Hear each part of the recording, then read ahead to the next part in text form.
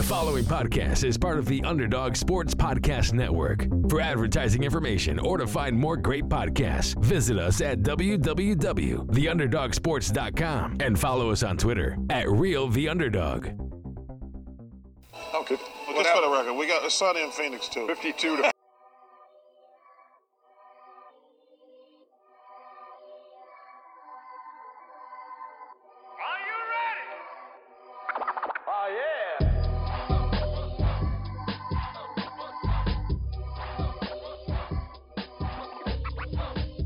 Hello, everyone, and welcome to the Sunny in Phoenix podcast, a weekly podcast where we keep you up to date on everything Phoenix Suns basketball. My name is Charlie Erling, and as always, I'm joined by Mitch Krumpetich.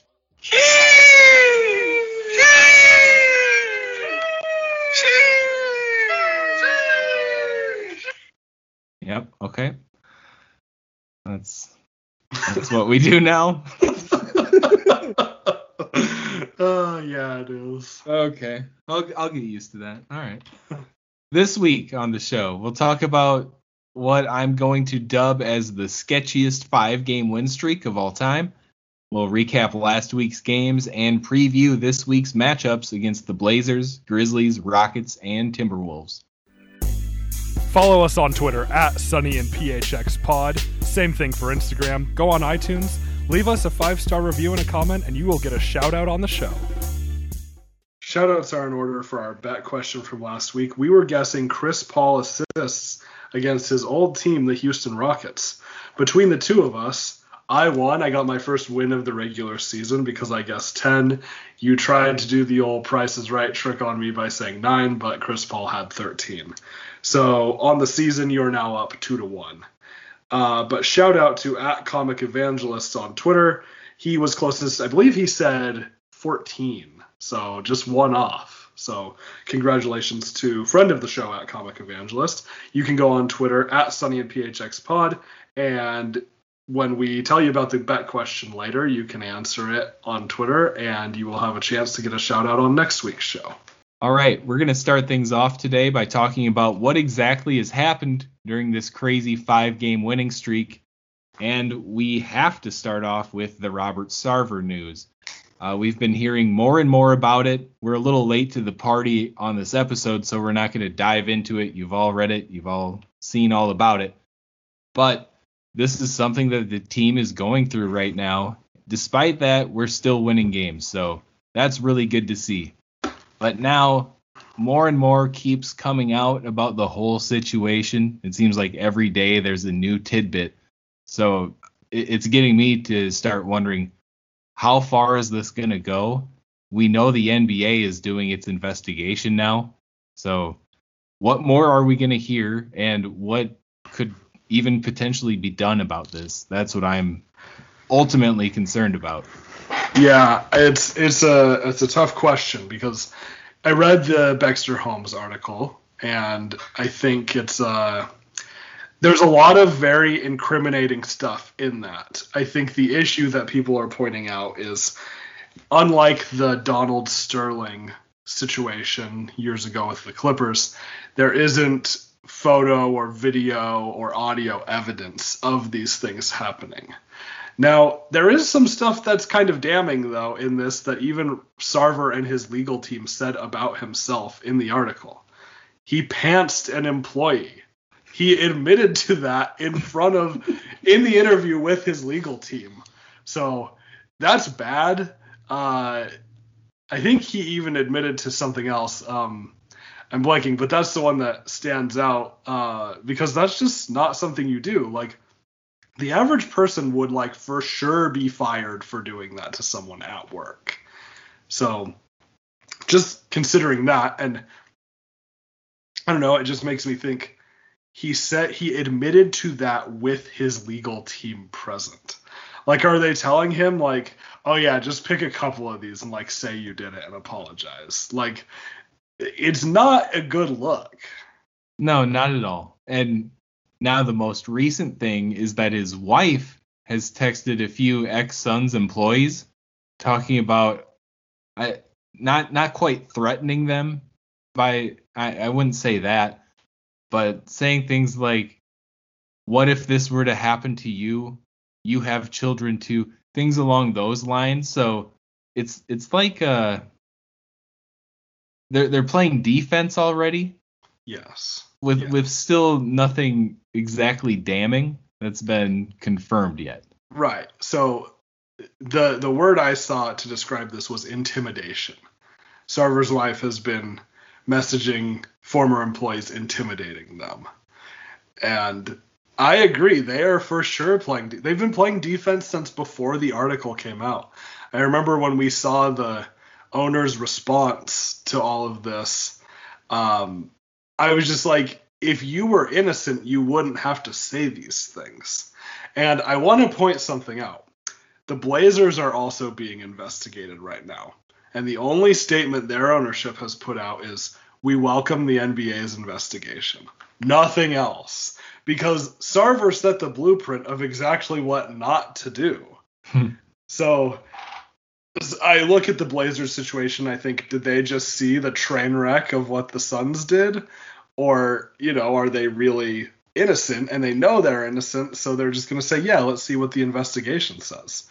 But I think the response that the ownership of the Suns has put out is not encouraging for them. It makes them look very guilty. Yeah, and it's interesting seeing that coming, like that initial response coming from the Suns' official Twitter. You know, there's only one guy who could have pulled that off. If that's right. If these accusations had been about James Jones or Monty Williams or something, do you think every single social media platform would be coming to bat for him? So that's just it's going to happen because he's the managing partner or the owner, whatever his exact position is. He can do that stuff, and it sucks. It's not cool, but this is what happens. He's the boss, and he can do those things. But will he be the boss when all this is said and done? I don't know what the NBA investigation could potentially even turn over to make this an offense like something similar to Sterling, where they were able to force him out of his ownership position. Man, do I want it to happen? Yeah. Yeah, yes. Probably. I do.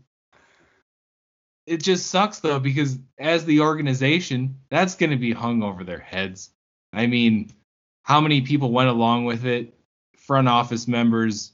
I mean, there's so many people that are employed by the organization, and if they sat through it, didn't speak up at the time, I mean, that has to be such just a terrible work environment for one thing, and it's just so sloppy, man. It's such a shame that after the year we had last year, this is the stuff that we're dealing with. And I mean, the Ayton deal, the Jalen Smith deal, there's so many crummy things that have been going on. Yet we're on a 5-game win streak, and we're starting to look a little bit like that playoff team from last year. That's right. And I've got one pretty negative comment and then one a little bit more positive comment to round this out. I'm just going to say, as someone who used to work in a front office, get used to this. These stories are going to continue coming. There's a reason why I left, because I was very upset at how corrupt everything was and what I saw from front office people. So get used to it. Like, these stories are not the exception. Like, there's going to be more of these. So what happens with the Suns, unfortunately, is not surprising. The Blazers, here it is. Like, other teams are going to start. I mean, the Kings had an issue with this a while back. The Clippers, of course, like, just get used to it. Like, these stories are going to continue to come. Now, the positive side of this, that I actually saw a few people on Twitter point this out. Robert Sarver does not represent the players on the team. He doesn't represent the fans. He happens to be the owner of the team. And, like, am I going to go out and buy a Suns t-shirt right now? No, I'm not, because that's going to support Sarver right now. But am I going to watch the games? Yeah, because that's, he does not represent the players.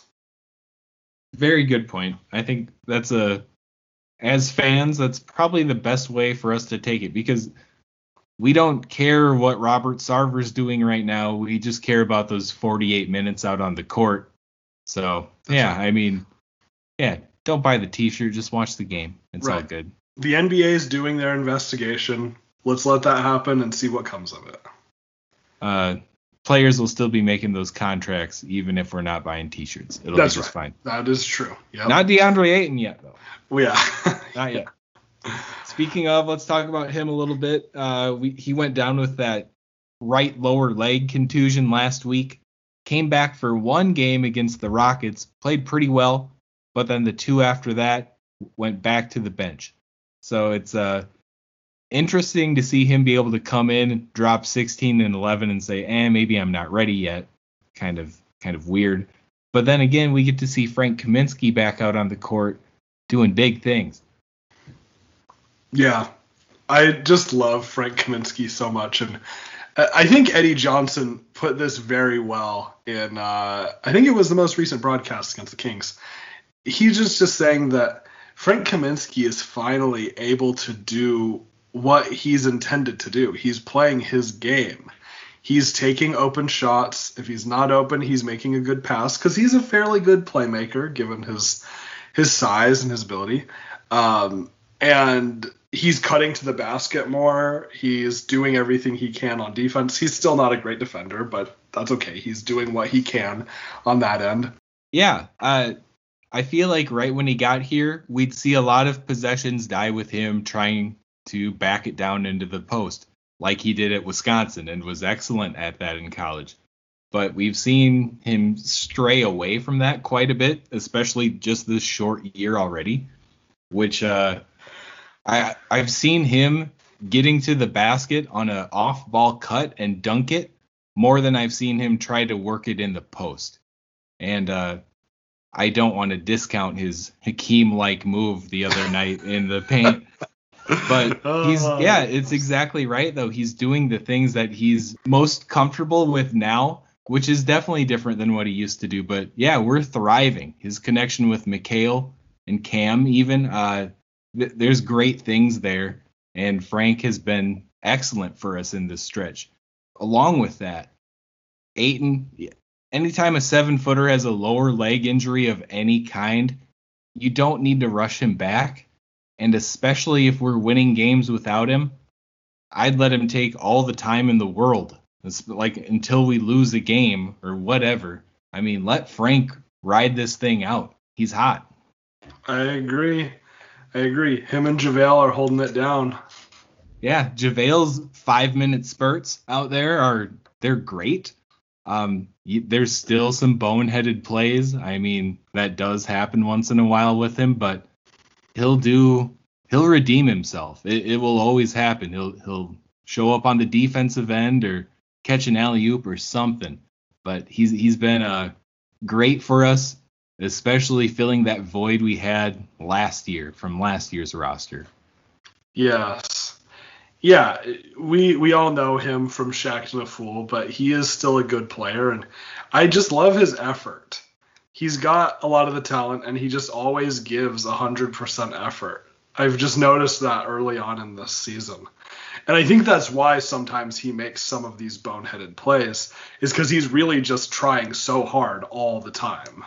Yeah, and for being a 7-foot guy with a wingspan like that, he's literally all over the court. Yeah, it's amazing at the ground that he covers. It's pretty impressive. And I mean, I caught just a little bit. He was chasing down his man.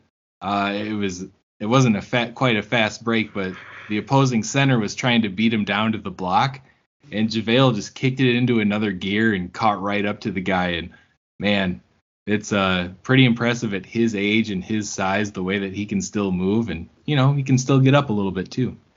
Yeah, he can. He finishes some of those oops pretty nicely, and yeah, I'm still glad to have him on the team. I really like JaVale. Oh yeah, and here's another thing. We talked about it a bit before the show, but we're hoping Frank Kaminsky stays in the lineup when Ayton does return. He's earned a few minutes per game, and we know JaVale can't go long stretches, so if Ayton, picks up 2 quick early ones, I feel pretty confident in throwing Frank Kaminsky in there now. I think the whole team probably feels pretty confident with that. Yeah, I mean, clearly everyone on the team loves Frank. Like, he's a great locker room guy. But, yeah, give him 5 minutes a game, and if he gets hot, if he makes a couple shots, keep him in a little longer. If guys are hurt, give him more of a chance. And then, when it comes playoff time, that changes because of matchups and all of that kind of thing, where he may need to play more, he might not play even a second. We'll figure that out. But regular season, give him a few minutes a game. Absolutely. All right, more good news on the injury front, I suppose. Cam Payne, back from injury, played his first game against the Kings, and then he just goes out there and ties his career high. Had a great game, not a ton of minutes either, so it was all just really efficient stuff. And it's just good to see him get back into the flow pretty quickly after returning. Yeah, he had a great game against the Kings. I feel like this happens every time I say something like this, but I texted you right before he went off, and I said, is Cam Payne just straight up bad? And I can't even remember what you said. Yeah, sometimes he's kind of streaky, whatever. And then, he went off right after. He made a 3 seconds after I sent that to you, and I was like, okay, maybe he's not that bad. So I feel like I go through such a love-hate relationship with Cam Payne, but at the end of the day, he is a great backup point guard. For sure, and he's such a great change of pace when we take Chris out of the game, because we know the offense slows down a bit with Chris. He can work that pick and roll just fine and get a shot that he needs or find someone else. But when we have Cam in there, we're moving the ball a little quicker. We're attacking the rim a little bit more often. And, on defense, he's still bringing it there. He's so pesky. So it's a nice change of pace when he comes in for Chris. And, I don't have anything bad to say about the little Elfrid Payton experience while Payne was out either, though. You know how I feel about Elfrid Payton. I like him. I have a weird like for him that probably is unwarranted, but I did not mind him coming in. I thought he played well. But it's good to have Payne back. And I will add, he did play 12 minutes against Atlanta, but it was super limited. He didn't do very much. He didn't seem like he was completely ready to go. But this Kings game, he was. For sure. Yeah, and like Frank, maybe when we get further into the season, maybe even playoffs, Elfrid's number gets called. And once he gets a little more familiar with the system and the team, yes. I think that'll be another great option. We're back with another deep roster. Yes, especially because Elfrid Payton is a better defender than Payne. That's just – I think that goes without saying. And I think he also does some similar things to Payne. He's a great passer. He does get that ball moving quickly. I mean, Elfrid Payton's knock is that he gets out of control a little bit too easily. But, yeah, I think it's a nice option to have in case of injury and then for certain matchups in the playoffs. Totally. All right, let's talk about Devin Booker a little bit here. And he's actually having his best three-point shooting season since 2017. This is why it's important not to react too quickly. Because he had a rough couple three-point shooting games early on. And I saw people saying Booker can't even shoot the three anymore. It's like the NBA is a long season. 82 games. If you're cold for 3 or 4 games, it's not going to last that long. And, yeah, he's shooting the three really well. He's super hot right now. And he's got a lot of confidence. I think he was a bit down on himself, it seemed, but that's over.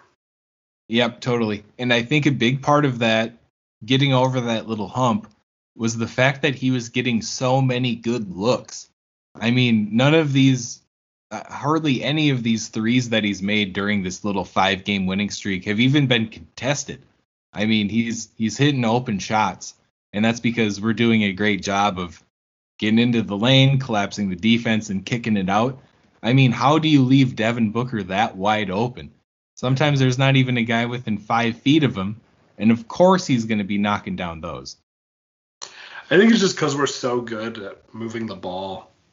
Yeah, like sure. We usually have someone open, and yeah, you'd think teams would really key in on Devin Booker, but sometimes he's wide open.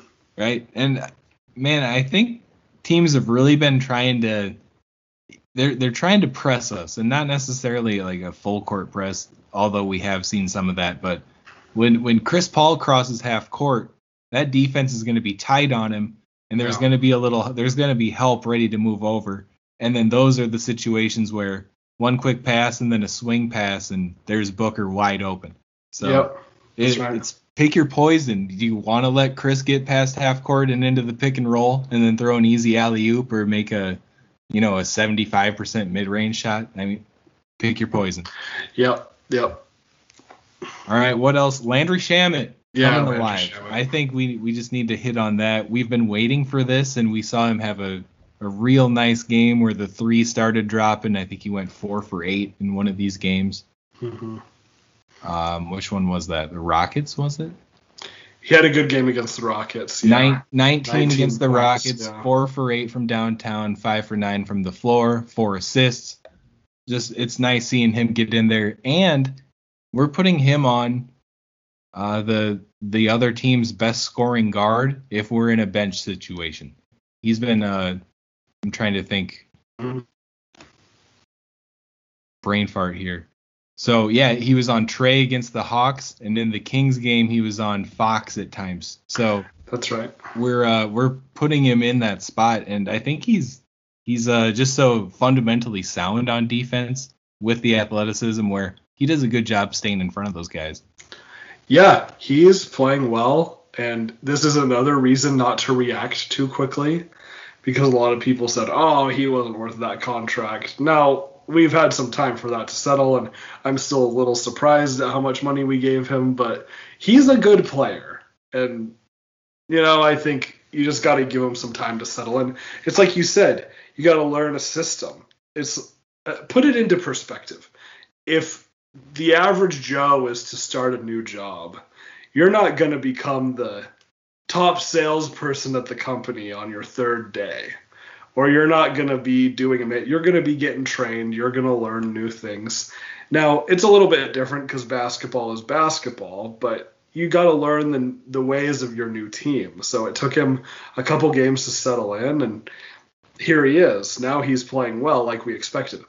The other thing, a lot of players have been talking about the new Wilson ball, saying that that's been a big adjustment. And we've seen, especially with Booker and Chris Paul, but they've missed some free throws that have been big surprises. And they might just be saying this as an excuse, but they're saying we're not used to the ball yet. It takes a while to get used to that. So I don't know how much of a role that played, but I imagine it's a little different. Yeah, like in high school, we switched balls between junior and senior year. Mm-hmm. And so you got, the athletic department got 20, 25 of these new balls, and they were Biden. Oh, yeah. And they were just a little different than the normal. I don't remember what brand they were, Wilson or whatever. But you could tell they were different, and they do take some getting used to. But I mean, I'm surprised that the NBA would have made such a big change. Yeah, I think it must have just been a contract thing, where the contract with Spalding ran out and Wilson got one going. I don't know. I'm not exactly sure, but that's just my guess. Yeah, that is interesting, but hopefully maybe that's why we've been so terrible from downtown this year, just exclusively on the new balls. I don't think it helps. That's what I'm going with. All right. Let's talk about last week's games a little bit here. First one against the Pelicans was a win, 112-100.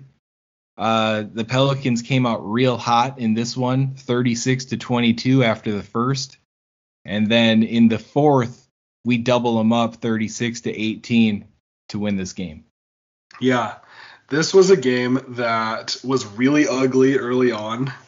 and I was in a Zoom meeting actually during the first half. So I had the game on in the background, wasn't fully paying attention. This meeting I was in is like a once a month thing, and it's pretty important. So I was kind of just passively watching it, and I looked up and saw the score, and I texted you and said, should I even watch the second half? Is it really that bad? And you were like, yeah, don't bother. But of course I kept it on.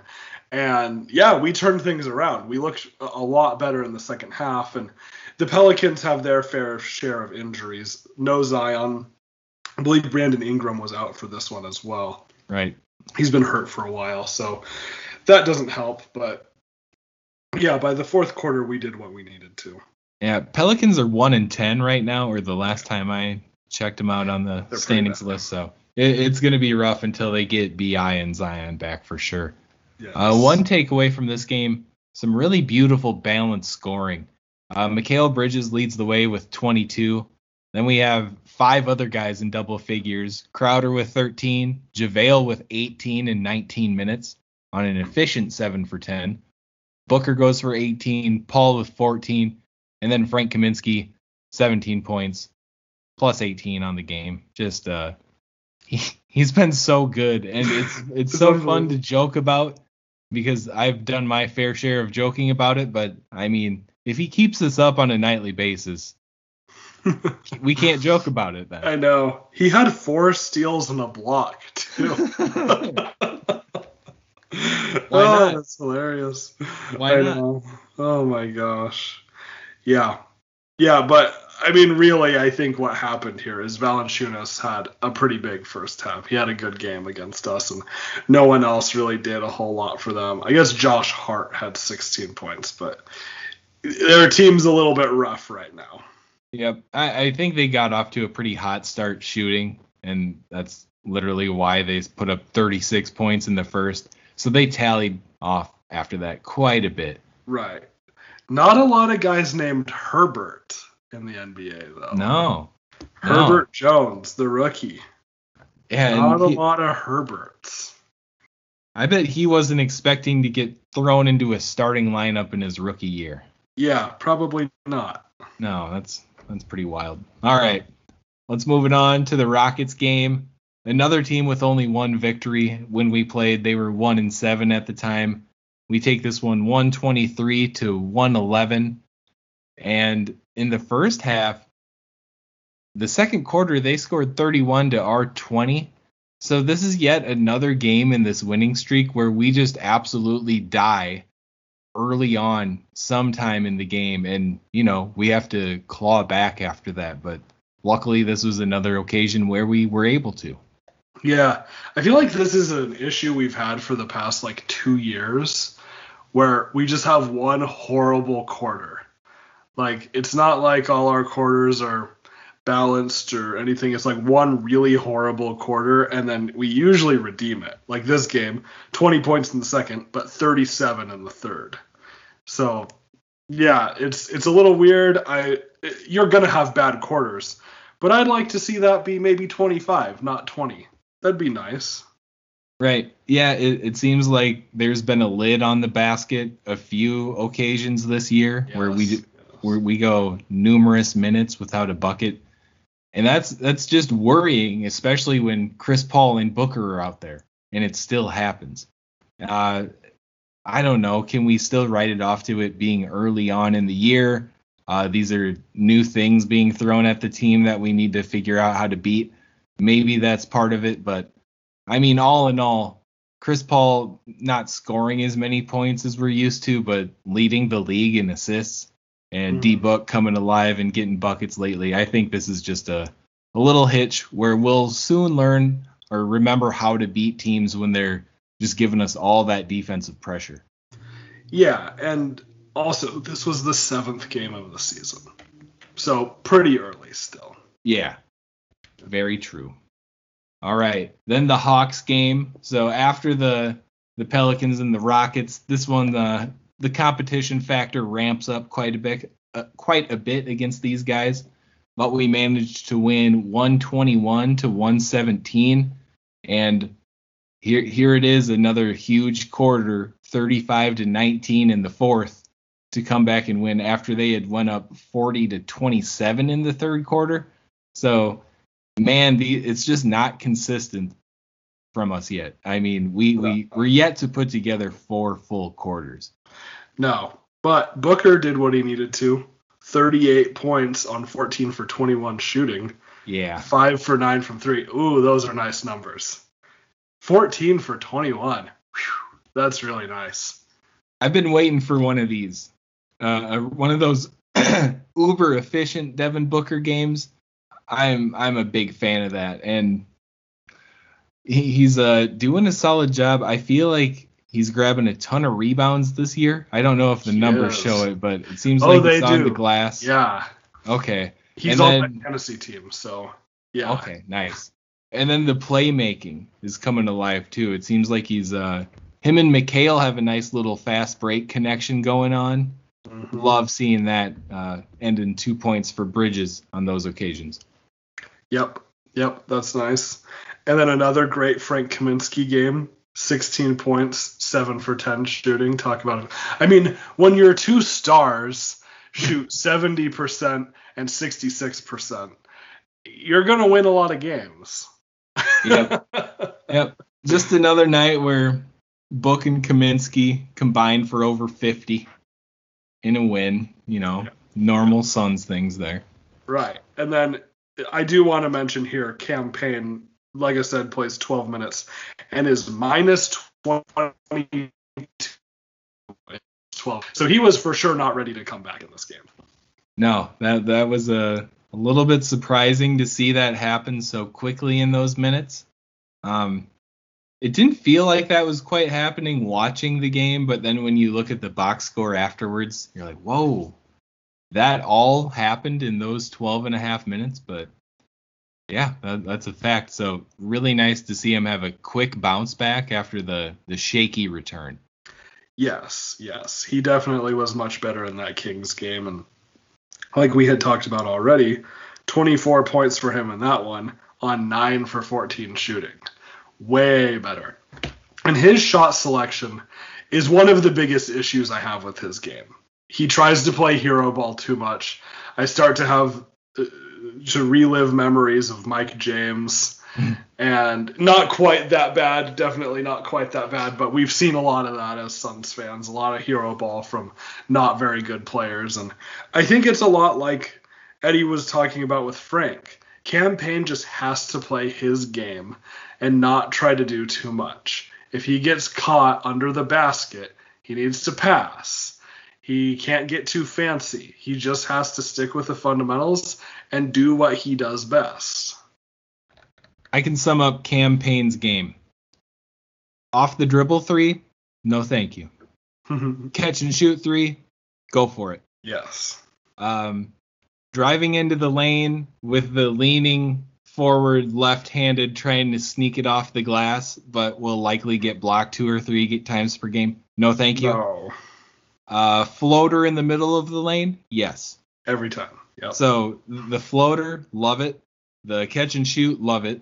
I'd like to see the pick and roll game as a passer improve a little bit more though. Yes. Because I feel like he's not converting too many assists on those, and he's trying to go up with that stuff a little bit too often. And I mean, it's gonna get blocked. It's obviously going to. Yes. So. Yes. And then keep the fast break stuff going. Keep going faster. Change that pace up. Right. Mm-hmm. Yeah. Okay. But, and he had a good game in this because the next leading scorer for us was Booker with 18. 8 for 17 shooting, so not bad. But then, like you said, 9 rebounds, 6 assists. He did well. Chris Paul had 16. Mikal Bridges had 16. But, yeah, real all-around good team effort in this one. Totally. And nice to come back and win against this team after Harrison Barnes beat us on the buzzer beater the first time. That stuff, I'm so tired of the Suns getting beaten by buzzer beaters, so that just sticks around. I know. But Harrison Barnes, pretty solid player, man. He's having a great season. He is turning it up, and he's a Swiss Army knife for sure. He can do so many different things. He can guard bigger guys. He can put the ball on the ground.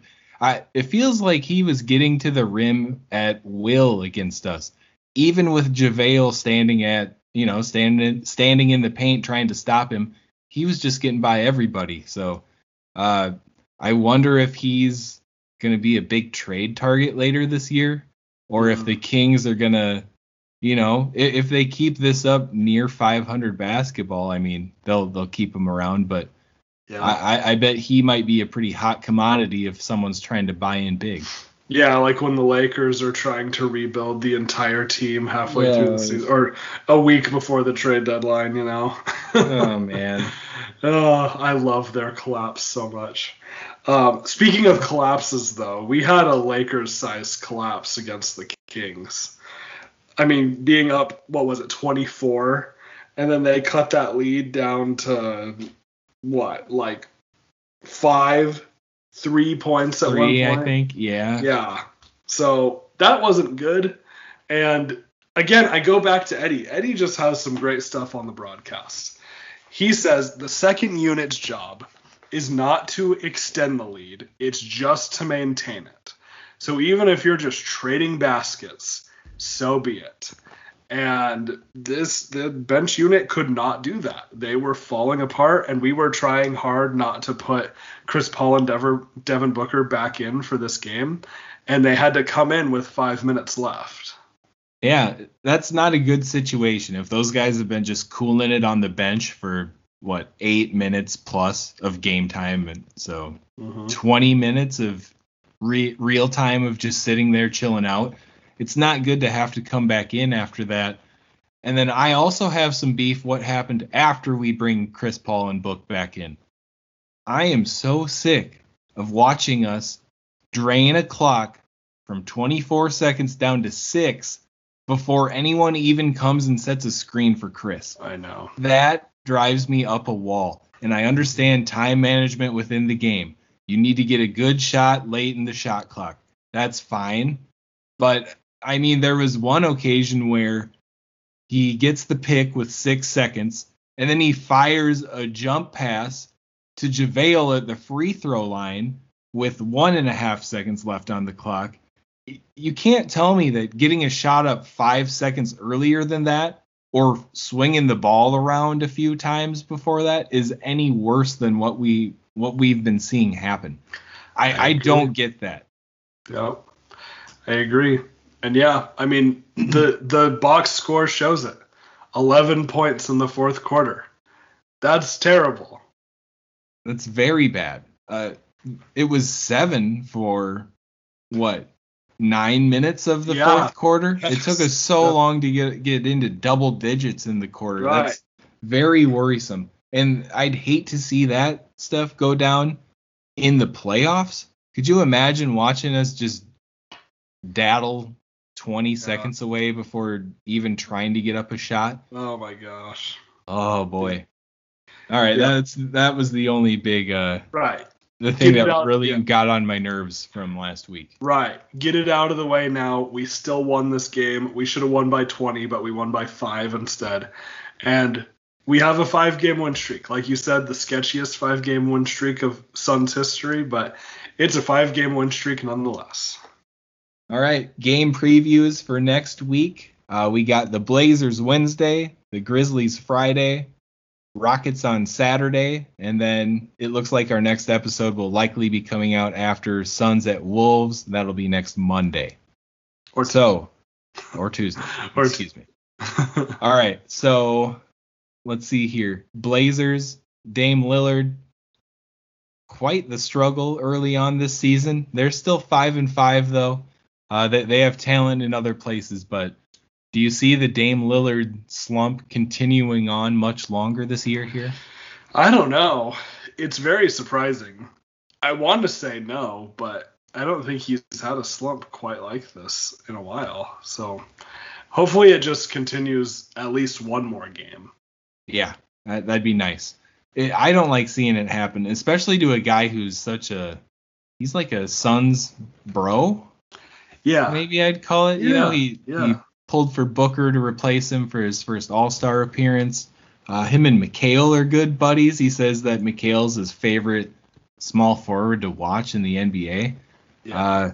He just had some nice things to say about the team recently, so that's all pretty cool. Despite all the crazy business that's been going on. I know it. Yeah. So I guess the matchup of the teams that are being investigated by the league right now. There we go. I wanted to say this earlier, but how thankful are the Blazers for how the Suns handled this? My gosh. I didn't even know about it. I'm not gonna lie. I had no idea. Yeah, it was quiet because all they said is, okay, let's do the investigation. And that was it. Yeah. They and saw there's been exactly enough, what not to do.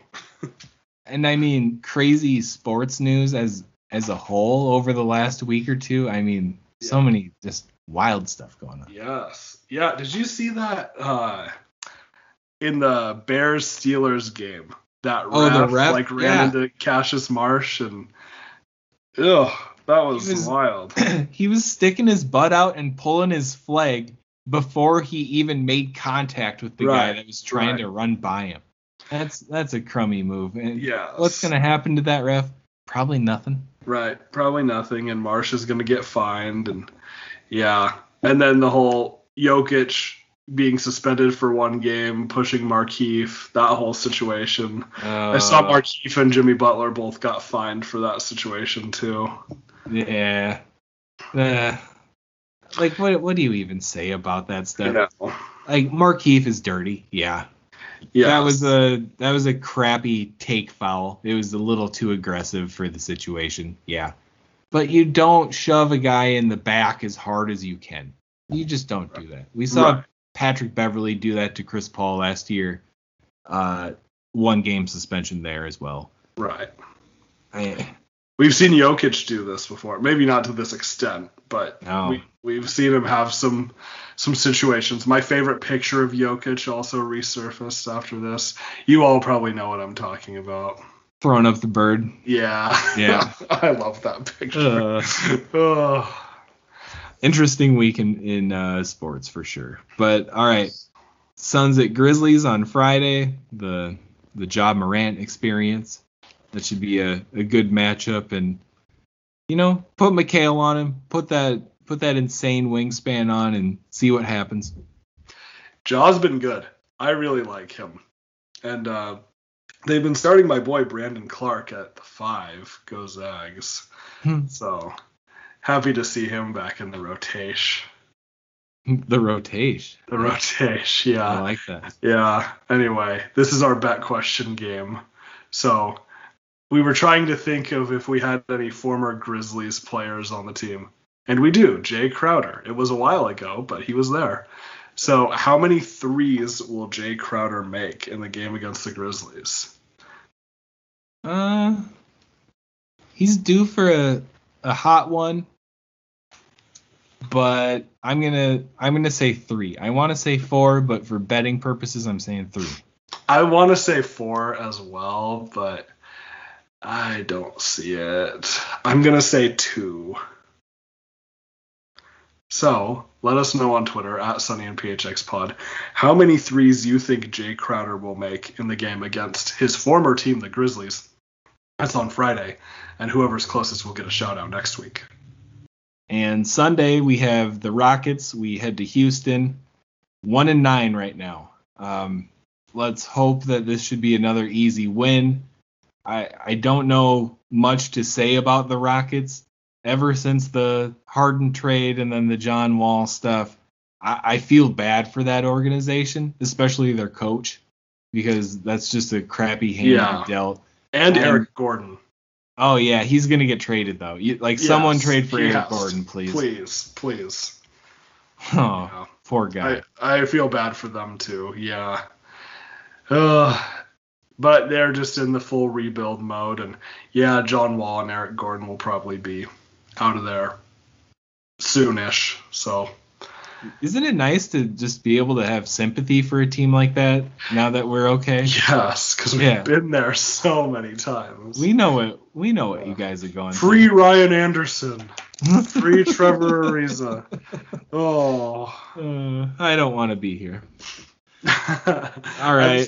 I've got that ball signed by the 16-17 team, or it's either that or 15-16. I can't remember. What year was our first year with our tickets? That was 17-18. So this was the 16-17 team. Okay. And I was looking at it the other day. I keep it in my office. And I was looking at it, and I'm like, yeah, Booker's signature is there, and no one else is still on the team. Nope. We've got Barbosa. That's the other really cool signature. Nice. But we've got Marquise Chris, Dragan Bender, TJ Warren's on there.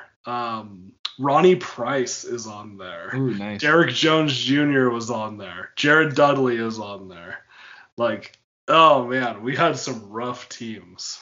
We should put that on eBay. I bet that's going for huge money. Yeah, I bet I could get like $12 for You could maybe pay for shipping with that. Yeah. Oh, jeez. Okay, then to round it out, Suns at Wolves, our first matchup against them. They're struggling. Karl Anthony Towns, he's a little frustrated. He's being a little more verbal about it. The Twitter fingers are going a little bit. So he's frustrated, and I can't blame him. Yeah, I get it. I'd be frustrated if I had to wear those neon green jerseys too. Oh, those are bad. They're awful. They look like a battery. I do like Anthony Edwards though. I think. Yeah. It's great. He'll give us some troubles. He's big and physical, and that'll be a great matchup for Mikal too. Yeah. Right there. And then Russell too. I'm not even sure. Is he even playing right now? It feels like he's always hurt. Yeah, I don't know. But yeah, Edwards I think is a tough matchup for Mikal because he's so darn athletic. Yeah, it's so like being that young and that strong is quite a combo to have. It's like Zion minus 50 pounds. Or 60 or 70 pounds maybe. Who even knows by now? Zion's a big boy right now. But yeah, Edwards is great, and I don't see really any trouble in the game against the Wolves, but I like watching Edwards. I'm happy for him, and we'll see what happens with them, with Towns being really frustrated. It just kind of reminds me of Booker's situation with the Suns. You know, Towns has had a pretty good attitude for the most part. He's been on a lot of bad teams. He's had kind of a rotating supporting cast, and the difference is the Suns just got good. It took a while, but we got good, and the Wolves, they haven't. Remember when everybody was so nervous when D'Lo went there, and they were like, "Oh no, they're gonna reform their friendship big three in Minnesota now." Oh yeah. And again, how disappointed does Cat have to be that like D'Lo comes around and they're not any better? Right. Yeah. Man, that's tough. All right. Well, on that note, let's move to our non-sports section of the show. We're going to be giving you a sparkling water update. We've talked about this, I think, somewhat recently. I really don't remember, but we're just big in that sparkling water game, so we're going to update you on where we're at with it.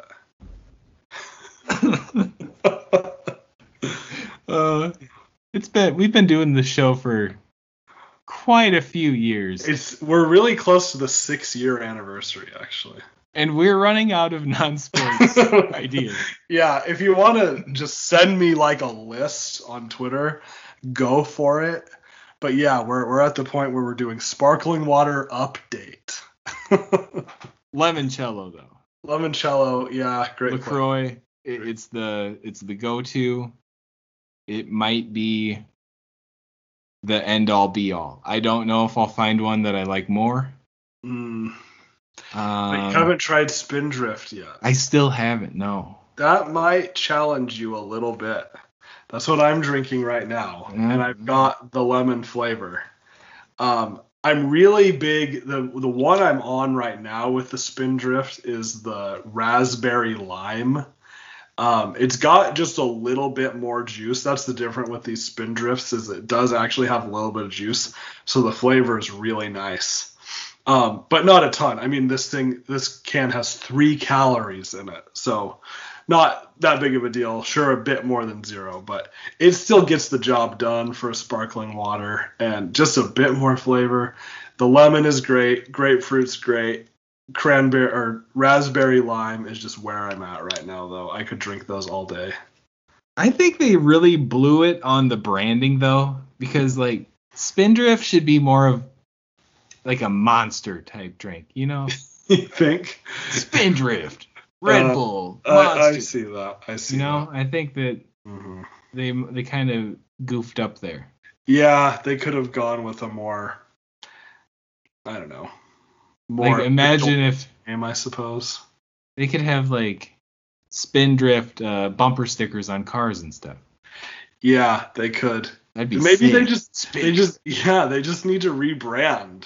They can still stay with what they are, but yeah, they need a logo like the Monster logo or like Rockstar.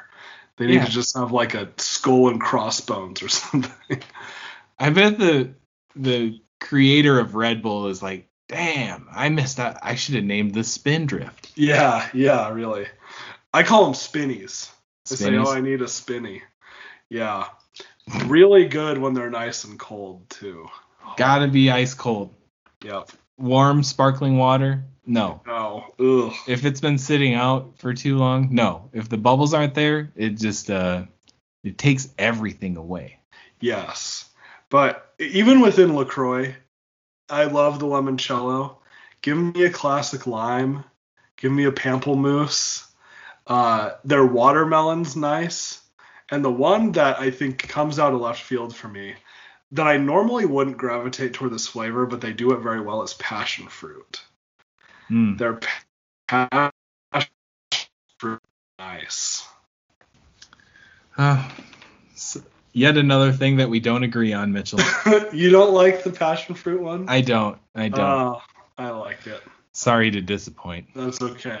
I'm just like so not picky with this stuff. I like just about all of them that I've had. I could live without the orange, I suppose, but it's fine still. I'll still drink it. Natalie bought a hibiscus one. Have you ever had those? I have, yeah. It's pretty good. Pretty good. But I'll take it. That goes pretty down, quite a ways down on the list of my favorite LaCroix. No, it's not high up there for me either, but yeah. It's a great vehicle for something like a grapefruit. I think that's really the key, is you need a strong flavor. Lime, lemon, grapefruit, cranberry, all that kind of stuff. That's where it usually works the best. And this is where we end the show. Thank you for tuning in. We'll be back. We're doing Tuesday night, Monday night, Tuesday night.